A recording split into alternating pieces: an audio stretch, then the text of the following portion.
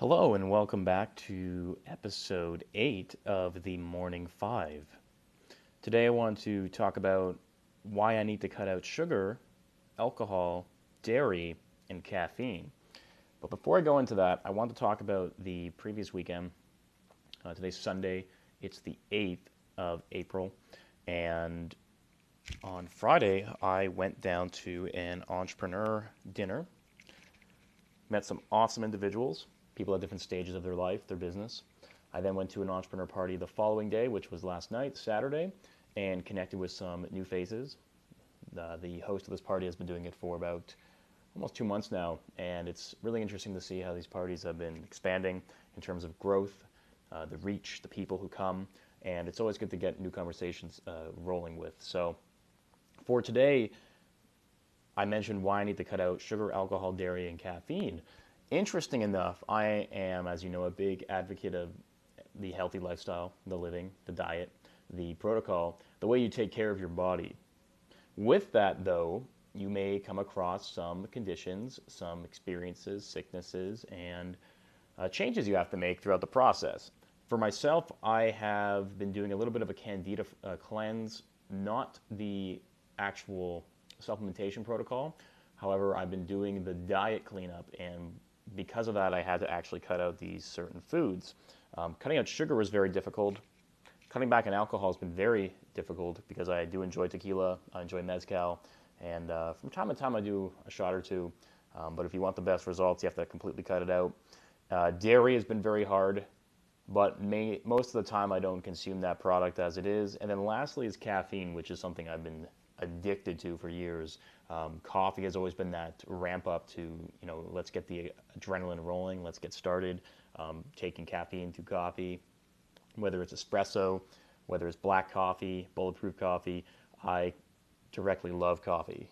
However, cutting out caffeine, there's been some really interesting benefits. And yesterday when I spoke about meditation, when you combine the two, when you focus on your internal self, but when you start cutting out sugar, alcohol, dairy, and caffeine, you really start to notice the changes in how your brain processes information, the way your thoughts come into your mind, and the way you can actually use that to create the lifestyle around you.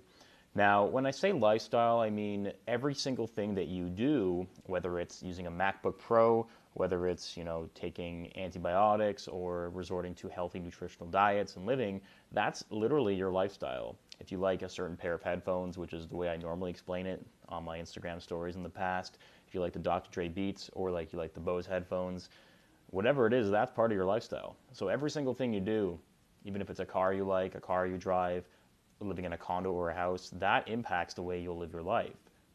So when it comes to the way you want to create a lifestyle for yourself, you want to always look at the components, and you want to understand what those components are and what there is to adjust and to maintain throughout that process. So if you're the type of individual who needs to change up their diet, change up the way they eat, I want you to understand this simple fact.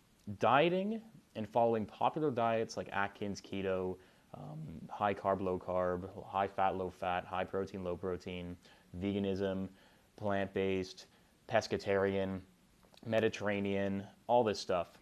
You want to realize that going on a diet and going on a nutritional protocol is not just because someone told you. If someone tells you it gives profound benefits, just like I'm saying, you want to really start looking at who you are in sense of what does your lifestyle mean and what is it that you're doing and what do you have to change. So, look at yourself as a living creature, right? You have different DNA genes, you have different things within you that are genetically placed. And if you don't know how that works, you might have allergies and symptoms that can occur when consuming different supplements, products, or food. So until you understand that, creating a diet for yourself is almost impractical. It's a stepping stone. So let me reassure you, I'm not saying that going on a diet is a bad idea or following a nutritional protocol, as I mentioned. You can do that.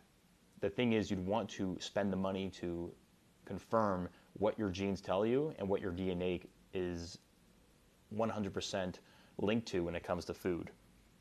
So you may learn that certain foods like quinoa can bug you and corn may not process. You may find out that consuming meat may damage your entire body due to blood type, due to the way it gets digested. You may find out that consuming more vegetable products are better for you, and consuming more meat products are not good for you. So, all in all, the reason I need to cut out sugar, alcohol, dairy, and caffeine is because I'm trying to flush candida. And when I found this out through very unique, specific nutritional testing, I realize now that the benefit is profound because we as human beings will always and will have parasites in our system, which is what candida is, and it eats the food we eat. And then that in itself will stop our body from actually gaining the nutrients that are required. So if you eat a lot of food that gives you magnesium, and women need about 300 to 320 milligrams, men need 400 to 420 milligrams, you might have to consume double that or more because you have a candida buildup. You have a yeast buildup, you have something going on that's preventing your body from actually absorbing those nutrients in the GI tract, in the small intestine. The gut flora is not doing its job.